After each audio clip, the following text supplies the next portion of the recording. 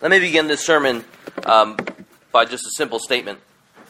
The more you value someone, the more you listen to them. The more you value someone, the more you listen to them. A number of us have been going to doctors. I went to a doctor last week for a frozen shoulder. It might be diabetes. It could be cancer. It might be for various other ailments. When we go to the doctor, don't we express our value to the doctor when we go in there saying, you have what it takes to fix me, and I need you to fix me. So for my physical therapy, I don't know how to do physical therapy. I was a personal trainer for a number of years, but nothing like what this guy does. I value his knowledge. I value his training. I value his abilities. And I say, look, help me, please. You need to fix me. Can you imagine, on the flip side, if we went to go see a doctor, they gave us some solid advice. Let's say a doctor that we all trust and know. He gives you advice, and you just kind of say, yeah, I don't think I'm going to follow that.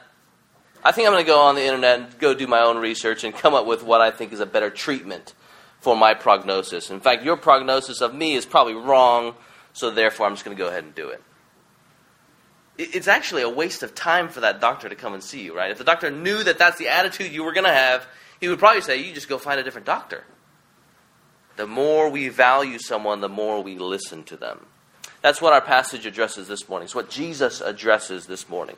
Jesus wants to test you to see how much you value him, to see whether or not you will value him. And our passage this morning is Luke 8, verses 4 to 15. That's Luke 8, verses 4 to 15. So if you have your Bibles, turn there with me. As you turn there, I'll give you a bit of background. This parable is known as the parable of the soils. Parables are basically stories that have one, maybe two, maybe three corresponding meanings or points. So you can't press every single detail of a parable. That would be unhelpful here. And Jesus uses them often. He uses them in such a way to sort of bring us to the fork in the road and say, okay, are you like this person or this thing over here? He helps us see things from a divine perspective, from the way that he sees things. So he brings us to that fork in the road, and through telling the story, he pushes us down one side or down the other side. So as we read and as we study this parable, let this parable sift you. It's like Jesus putting you through that sieve, and he's trying to see whether or not you're going to pass the test or whether you stay. All right, Luke 8, verses 4 to 15. While a large crowd was gathering and people were coming to Jesus from town after town, he told this parable. A farmer went out to sow his seed, and as he was scattering the seed, some fell along the path. It was trampled on, and the birds ate it up. Some fell on rocky ground, and when it came up, the plants withered because they had no moisture. The other seed fell among thorns, which grew up with it and choked the plants. Still other seed fell on good soil. It came up and yielded a crop 100 times more than was sown. When he said this, he called out, "Whoever has ears to hear, let them hear." His disciples asked him what this parable meant. He said, "The knowledge of the secrets of the kingdom of God has been given to you, but to others I speak in parables, so that, though seeing they may not see, though hearing they may not understand." This is the meaning of the parable. The seed is the word of God. Those along the path are the ones who hear, and then the devil comes and takes away the word from their hearts, so that they may not believe and be saved. Those on the rocky ground are the ones who receive the word with joy when they hear it, but they have no root. They believe for a while, but in the time of testing they fall away. The seed that fell among the thorns stands for those who hear, but as they go on their way, they are choked by life's worries, riches, pleasures, and they do not mature. But the seed on good soil stands for those with a noble and good heart, who hear the word, retain it, and by persevering produce a crop. Okay, end of parable, end of explanation. The main point, if you're taking notes today, the main point, God saves those who hold, hear, and do his word. God saves those who hear, hold, and do his word. And then he illustrates his point by comparing the unproductive soil and then the productive soil. So before we get into this comparison, this illustration, let's try and put ourselves into the context in which this parable comes up. What's the background? Okay, Jesus, his popularity is skyrocketing at this time. If you look at the chapters that come before Luke 8, you don't have to do it now, but you see him. He's healing people. He's casting out demons. He's forgiving people's sins. And it says there in verse 4, people were flocking to him. It says a large crowd was gathering, people from town after town. So you can imagine maybe hundreds of people, thousands of people. At the very least, curious. Curious about this man who comes doing the very things that God does. Could this be God come in the flesh? There's like this tabloid buzz. You can imagine the electricity that might be going on as we all might be flocking to see this one person. So you might have this man over here claiming, he's telling his story to this crowd, saying that, yes, Jesus cast out demons from me. You have this woman over here who was healed of some illness. She's telling her story too. So you can imagine there's a lot of momentum going on, a lot of curiosity. It's a good chance that, well, certainly the case, that not everyone in the crowd actually believed him. Right, so at the very least, they're going to check out this person. What is this guy? Who is this man who comes doing what only God does? But it's interesting to see what Jesus does here, right? If his gospel were a gospel of health and wealth and healing, he would just continue going on healing, right? He just invite everybody who's ill and just continue to heal them one after another. But he doesn't do that. He doesn't do that on purpose. Right, if he were a health and wealth gospel preacher, if that was his gospel, get rich now, he'd be giving out money. But he doesn't do that. What does he do here in this parable? The thousands, the hundreds of people that are gathering to him, what does he do? He reorients them to his word. It's fascinating, isn't it? You see right there what the priorities of Jesus are. He reorients them to him and his word. The Bible says in chapter 8 that he's going around preaching the gospel of the kingdom. Look there in chapter 8, verse 1. Jesus traveled about from town and village to another, proclaiming the good news of the kingdom of God. That's what he's about. His word, and then also himself. He calls people to reorient themselves to him and his word. And he goes after their hearts. He's going after their hearts. Not their money, but their hearts. And he gives this call. Whoever has ears to hear, let them hear. It's like a grand call to salvation. The call to salvation, the gospel, goes to everybody. If anybody has ears to hear, listen up. It's a call to salvation. Let's focus on this call, because it's really important to what Jesus is doing here. Not only is it a call to salvation, it's also a call that works in such a way to confirm condemnation. Right? The call is a call to salvation. It's also a call that confirms condemnation. What do I mean by that? Look there in verses 9 and 10. His disciples don't really get it. And this is what his disciples say. His disciples ask him what this parable meant. He said, "The knowledge of the secrets of the kingdom of God has been given to you. But to others I speak in parables so there's that purpose statement, so that, though seeing they may not see, though hearing they may not understand." Right? So those who can't see, or those who are seeing, who really don't see, the parables work in such a way to confirm condemnation. We can think about it this way, by way of analogy. Imagine you all are citizens of the kingdom. And you love the kingdom. You love the king. You think he is all just. He actually cares for his people. He wants to see them prosper, so he orders the laws in such a way that brings them fruitfulness, productivity, protection. And then the king finds out that there are people plotting his assassination. So what does he do? He issues a royal decree on a royal scroll with his royal stamp, and he says, you need to pay attention. If you ever find out who these people are, let us know immediately. Right, what do those words do? You love the king, keep in mind. What do those words do? They galvanize you, they strengthen you. It's a call to exercise your loyalty because you love the king and you love the people as well.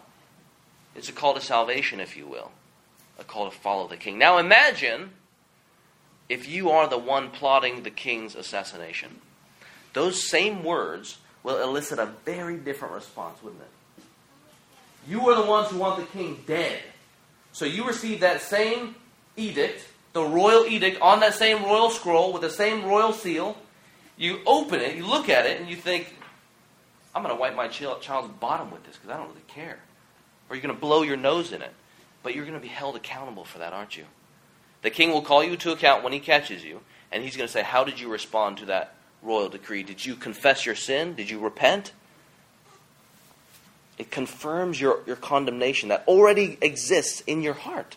So that's the way the parable works. Call to salvation, and in fact confirms condemnation for those who don't trust in Jesus Christ.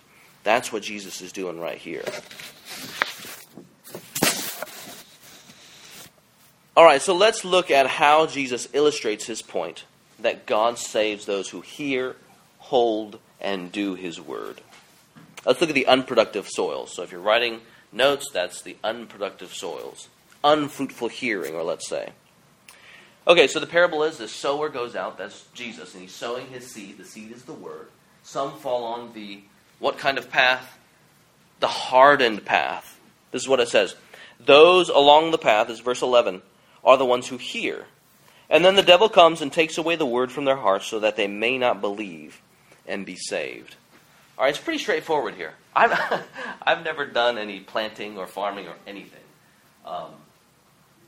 But I know what it's like to cast seed on some really hard ground. Imagine, thousands of feet they go to. Imagine you got the donkey's hooves, you got the crates, you got the wagons, etc. The seed's not going to go anywhere because the ground is so incredibly hard. It's just packed rock solid. It goes nowhere. And in fact, the seed gets trampled on. You almost have this disregard for God's word.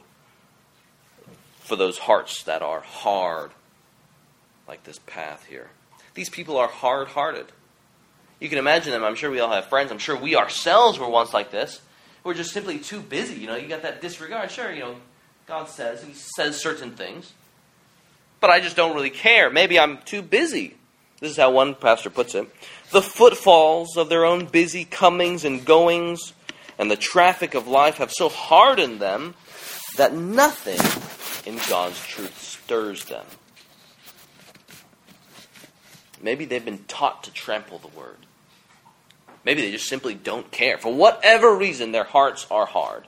All right, that's the first soil. The next one, you got the seed is sown on rock. Look there in verse 13. Those on the rock are the ones who receive the word with joy when they hear it, but they have no root.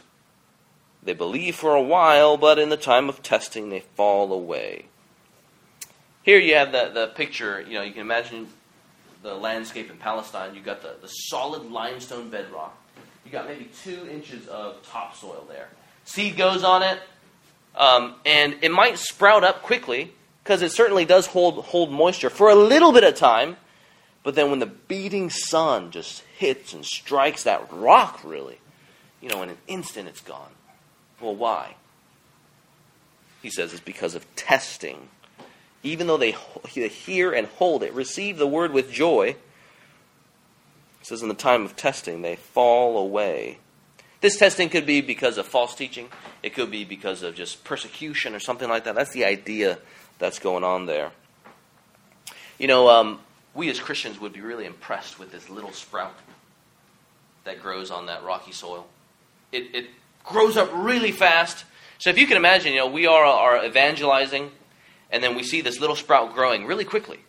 What are we going to do? We're going to say, wow, look at him. He's reading his Bible. He's attending church. He's evangelizing. He's walking the walk. He's talking the talk. Everything seems to be going really well. But in the time of testing, he falls away. He doesn't hold the word at the end of the day. He hears it. He may even, to some degree, receive it with joy. It's almost like an emotional response to the word of God. But he doesn't hold on to it. Every one of us, we should be reading this parable and thinking, okay, well, how do I apply it to myself? We all go through tests, don't we?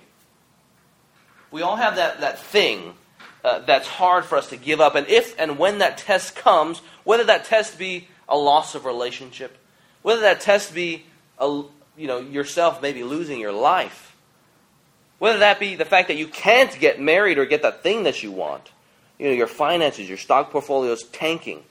We know that when that thing is threatened, it's dangerous. We all will be tested at some point in time. So it's good for us to ask ourselves that question. What is that one thing that we hold on to that we know will be so difficult to give up? Should the Lord call us to give it up? One pastor says, everyone has a hidden axis around which his life revolves. Every man has a price for which he is prepared or almost prepared to sell himself in his salvation. Where is this axis in my life? And what is this awful price for my heart? What's that one thing you think will be most difficult to surrender to Jesus? Should he call you to give it up? That's one good way of figuring out, how do I persevere? How do I really hold on and persevere in this walk of faith? And then you can take what that issue is. Let's say the issue is sex. You go to the Bible and say, what does the Bible have to say about sex? And then you align your thinking to what God has to say. Okay, so we looked at the seed that fell on the hard soil, the seed that fell in the shallow soil. Now we turn and look at the seed that fell among thorns. Look at 14. These seeds don't last either. The seed that fell among thorns stands for those who hear.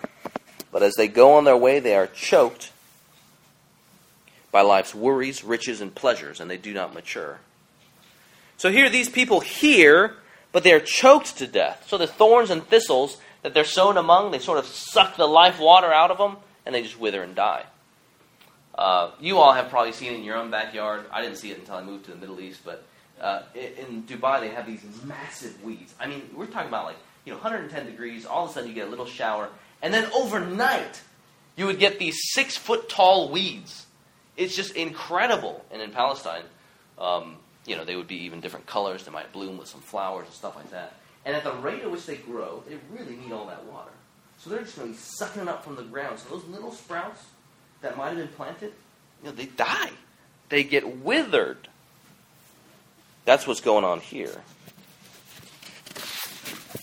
They grow over time, these little sprouts, but then eventually we lose them over the weeds. Now here also, if we're evangelizing someone, we'd be encouraged. Okay, we see this little sprout growing up out of the desert dirt, and then we see this weed and think, oh no, okay, here we got this weed, life's pleasures, riches, worries. But then you got this little sprout, we'd be saying, oh yeah, they're both growing. Well, we'd pray. We'd pray that this little sprout will go. But then if you were to take pictures real time, you see soon enough that these weeds just take over. The sprouts are dwarfed. Life's worries, pleasures, and riches, they consume you. And over time, if you aren't watching,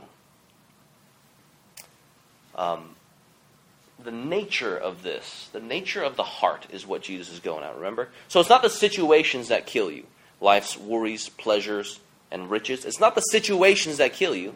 It's the heart that experiences the situations, isn't it? So you can take life's worries. A trial, we know this throughout Scripture, a trial is given to mature faith, to develop perseverance, to develop trust in the Lord. But once you start taking your eyes off of Jesus Christ and you start looking at yourself, these life pleasures, these life worries, they begin consuming you. Then you begin to have ungodly anxiety, ungodly stress. Take pleasure, for example. I already mentioned sex. Sex is pleasurable. There's no doubt about that. That's what the Bible says. But you can actually use that in a twisted way. Sex is good, but within the bounds that God gives. You start going after those things outside of those bounds, and then your whole life can crumble. Or you start pursuing those things at the disregard of God.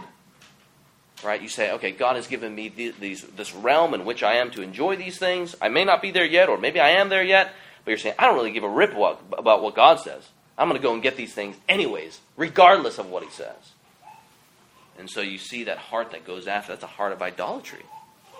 You take life's, the riches. Money can be used for great things. Great things. Whether it be planting a church. Whether it be giving it away to help somebody really in need. Funding missionaries, etc. But it can also consume you. to the point where you, again, disregard God and go after the gifts instead of the giver. No one can serve two masters, Jesus says. Either he will hate the one and love the other, or he will be devoted to the one and despise the other. You cannot serve both God and money.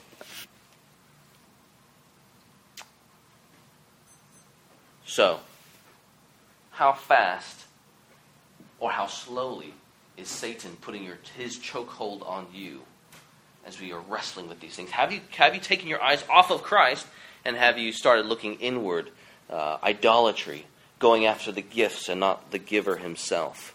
I love the way that it speaks about how these plants are being choked passively. Passively. It means that we all can sit there, and if we aren't checking it, these things are going to choke us actively. We need to be on guard, hearing and holding and doing God's word.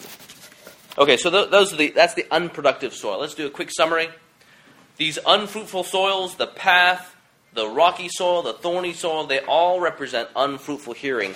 They all represent people who, at the end of the day, do not follow Jesus Christ. They all represent people who, at the end of the day, do not follow Jesus Christ. All right, now let's look at the productive soil. Look at verse 15. So remember, Jesus is speaking to this massive crowd.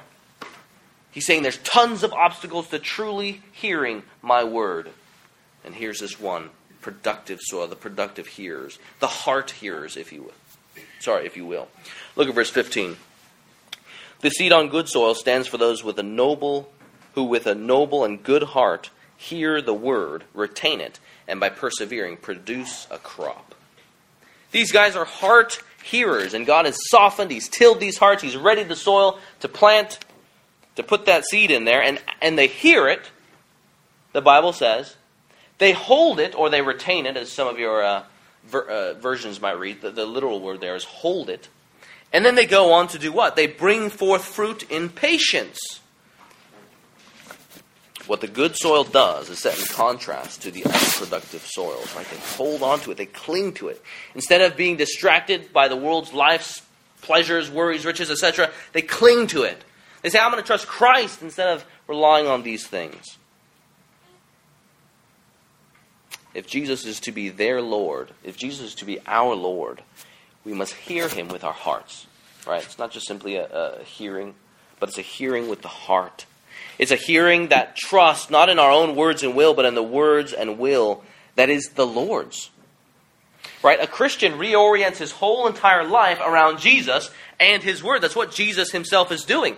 And He's so after human hearts and hearing that look what He does for the rest of the chapter there. Of course, we're not going to look at it now. But look at the two following stories. He talks about a lamp on a stand. Look at verse 18. Therefore, consider carefully how you listen. He's going after hearts again. Whoever has will be given more. Whoever does not have, even what he thinks he has, will be taken away from him. There's two people. Those who have and those who don't have. He's going after heart hearers. And then you look at the next story. Jesus' mothers and brothers. Now Jesus' mother and brothers came to see Him, but they were not able to get near Him because of the crowd. Someone told him, your mother and brothers are standing outside waiting, wanting to see you. So there you get the family relationship. Jesus loves His family. Who are those Jesus loves? He replied, my mother and brothers are those who hear God's word and put it into practice. He is completely after everyone reorienting their lives around Him and His word. You see the importance of Scripture here, don't you? Even in what Jesus is doing. He's saying, listen to me, listen to my word. Listen to my word about a word, is what He's doing. Scripture is so important that we are, in fact, to base our whole entire lives on it. Why would we do anything less, given the nature of Scripture? So just listen to these verses, okay? And be amazed, as if you were hearing the very words of God, which they are. 2 Timothy 3:16 reads, all Scripture is breathed out by God and profitable for teaching, for reproof, for correction, and for training in righteousness. It's breathed out by God, the divine. 2 Peter 1:20, no prophecy of Scripture comes from someone's own interpretation. Right? It doesn't come from our own interpretation. For no prophecy was ever produced by the will of man, but men spoke from God as they were carried along by the Holy Spirit. This is Holy Spirit produced from God himself. Okay, so given these truths about the Scripture, why would we get our wisdom from anywhere else? Given that the Word of God is the will of God for our lives, that tells us how we can worship Him and honor Him and live lives that glorify Him, why in the world would we pursue following the lives of those on the sitcoms? I've been guilty of this, right? Maybe we spend so much time getting our wisdom from magazines of the world, talking about how 20 ways to better fill in the blank, have better gardens, or have a better love life, whatever. Or we can spend hours and hours following sports, which in and of itself is not bad. You know, again, our hearts, though, we can pursue those things and not God, the giver of those things. Why would you get your wisdom from anything else other than God's Word? Finally, always. There's no reason to once we understand God's Word. We got this fantastic example. Listen to David's attitude towards the Word. Listen to how he expresses his love for God's Word. The law of your mouth is better to me than thousands of gold and silver pieces. That's Psalm 119:72, if you want to look it up. Here's another one. I rejoice at your word like one who finds great spoil. Psalm 119, verse 62. Here's another one. I love your commands above gold, above fine gold. Psalm 119, 127. Here's another one. How sweet are your words to my taste. So there you got almost like desires. You got the wantings and cravings. And he says, how sweet are your words to my taste. Sweeter than honey to my mouth. Psalm 119, 103. That's a man who hears, who holds, and who does God's word. But is David perfect? Absolutely not. So the good thing is that even though we identify with David in his imperfection, we can pray. God has given us these words. We can pray them so that his words, David's words, become our words. Okay, so here's the time of application. To help us all become those who hear, hold, and do God's word, we're going to think about how we pray over Scripture. How is it in our struggle to hear, hold, and do God's word? How can we pray to make those words, to make God's words our words? Okay, we're going to do this by using an acronym. ACTS. Have you guys ever heard of this? ACTS? Raise of hands. Come on. Okay. Glad you guys have heard it. ACTS stands for, A is for adoration. So if you're taking notes, you want to write these words down, just go ahead and write them down in order like that. Adoration. C stands for confession. T stands for thanksgiving. And S stands for supplication. Now I'll walk through those words. Some of them are large and confusing words. So when we are studying the Word of God in our devotions, so last week I encouraged you guys to read this passage over and over and over again this week. As you are studying your devotions, when you come across a verse, let's say like Psalm 119:72, this is what it reads. The law of your mouth is better to me than thousands of gold and silver pieces. Okay, so you go through Acts. You start with adoration. Adoration is basically like, what are the reasons that we have to love God? What are the reasons that we have to praise God? Okay? So you're asking yourself this question. Everybody turn there, Psalm 119, verse 72. And we're just going to go ahead and pray through God's Word. So Psalm 119, verse 72. The law of your mouth is better to me than thousands of gold and silver pieces.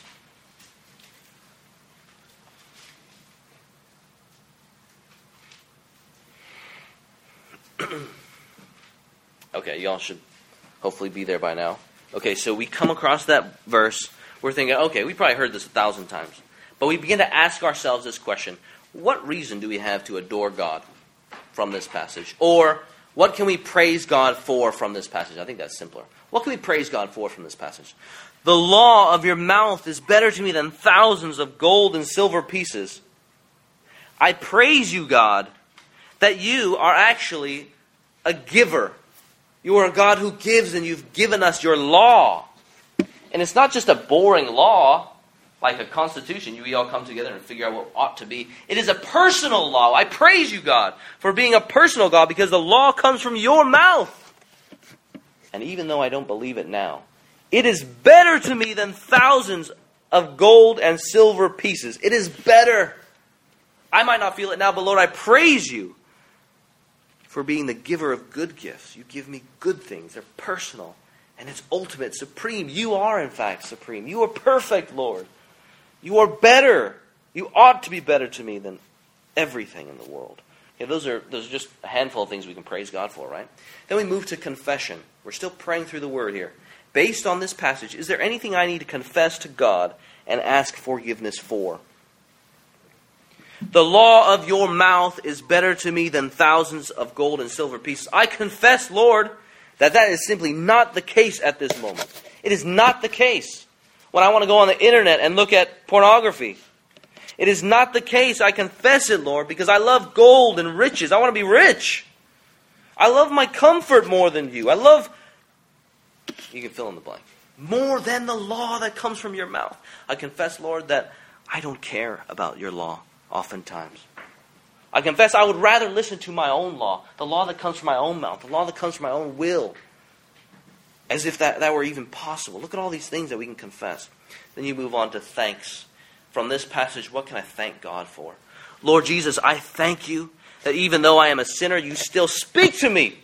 The very fact that we can open our Bibles and read this verse, even now, as we sit in the pews, is evidence of God's grace. I thank you, Lord, that you speak to me, that you give me your law from your own very mouth. You don't hide it. It's not concealed. It's plain. And it gives me life. It's better. And then we move to supplication. Or this basically means, what can we ask God given this text? Based on this passage, what can I ask God for? Okay, so then we come to the text.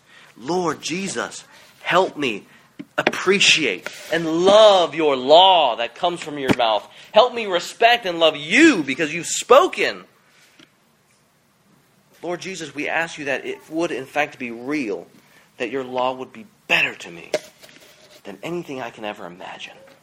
Please, Lord Jesus, by the power of your Spirit, do these things in my heart. That's Acts, A-C-T-S.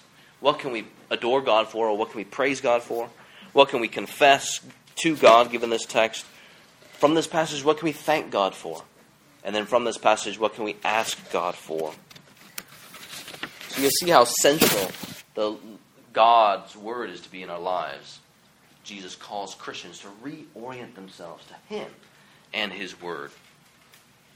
That's how crucial it is to be in our lives.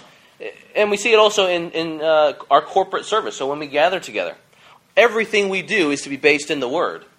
That's why we sing biblical songs. It's why oftentimes we take time to read Scripture or read scriptural readings, like we did last week from the hymnal, all the way in the back. It's why we sing and pray. It's why we read.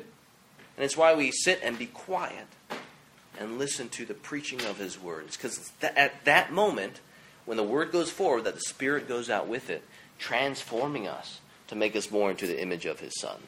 It's a great picture, isn't it, of what submission to a holy, sovereign, speaking, personal God is we be quiet and we listen to God's Word. So I thank God that I'm able to serve at Hacienda Heights. I'm thankful that Rick has been taking us through the entire Old Testament and then will be taking us through the entire whole New Testament. The statement is that all of God's Word is applicable and relevant to our lives today. If Rick were determined to just preach his own wisdom, he'd be abandoning the Bible, as would I. But he's taken the time to teach us the whole entire counsel of God's Word. So if you are visiting a church and looking for a church to go to, that's one thing you want to be examining. Is based on the service, is this a church that's rooted in the Bible? Because if it isn't, you don't want to be going there. You don't want that to be your home. We know what it's like for people to disregard God's will and word, don't we? That's what Adam and Eve did. The Lord creates them. He creates them to be in a wonderful relationship with Him Himself. He gives them the bounds in which they are to play and enjoy that relationship, just like we as parents would do. You know, there are boundaries, and they say, I don't give a rip. I'm going to go do what I think what I think is good and right. God told me I'm not supposed to eat of this thing. I don't care. I think it is good, so I'm just going to go ahead and do it. So we know what the results were. Sin and death entered into the world. But through God's word, he has given us the pathway back. Ultimately, the word that is Jesus Christ. So in his word, we know the expectations. We know what God expects from people. He expects them to confess their sin because they're not perfect. God is perfect. Through God's word, he's given us the way to salvation. The word, ultimately Jesus Christ, whom he sent, took on flesh, died on the cross, bore our guilt and the wrath that we deserved, so that everyone who trusts in him would be saved. They would be reconciled to God. We know that because of this Bible, because of the word of God. We know how we can be saved. We are to repent and believe. We know that from the word. And then we know what happens in the future as well. Jesus, the rightful king, the sovereign ruler, will come back to finally sit on the throne forever. And those who do not hear and do not hold and do not do God's word, the Bible says they will not be saved because they are disregarding the king. What's the penalty for doing that in a kingdom where the king is sovereign? Exactly, Shannon's death. So we understand that on a human level. How much more significant is it on a divine level? If you have not repented of your sins and believed, Jesus stands here now saying, reorient yourselves to me and my word. Repent and believe, and you can be saved, in fact. Not only be saved, but then have a wonderful relationship in God's kingdom. Celebrating, worshiping the king with other citizens. God saves those who hear, hold, and do his word. And he calls us all to reorient our lives around him and his word. In fact, he demands it as the rightful king, the loving king, the merciful king.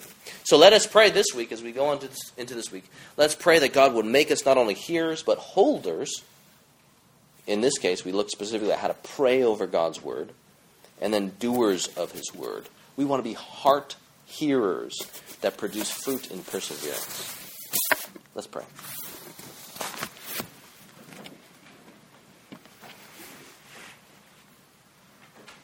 Our Father in heaven, Lord, we do in fact confess that oftentimes we have disregard for your word.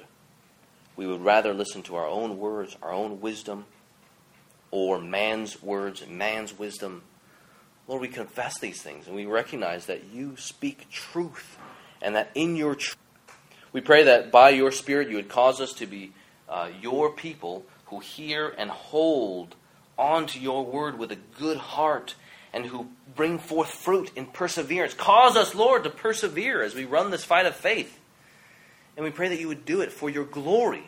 For First Baptist Hacienda Heights, we pray that we would do it for your glory in Hacienda Heights, that it would be made known amongst the people who live here, that we are people of your word, that we are people who center and reorient our lives around you and what you've said. Lord, make the gospel so much more sweet to us, even this week, even today, as we think about how we have heard your word, and if we had not, we would not have believed. So we thank you for your word. We thank you for the people who told us about you and who told us your word. So, Lord, make us people who hear, hold, and do your word. In your name we pray. Amen.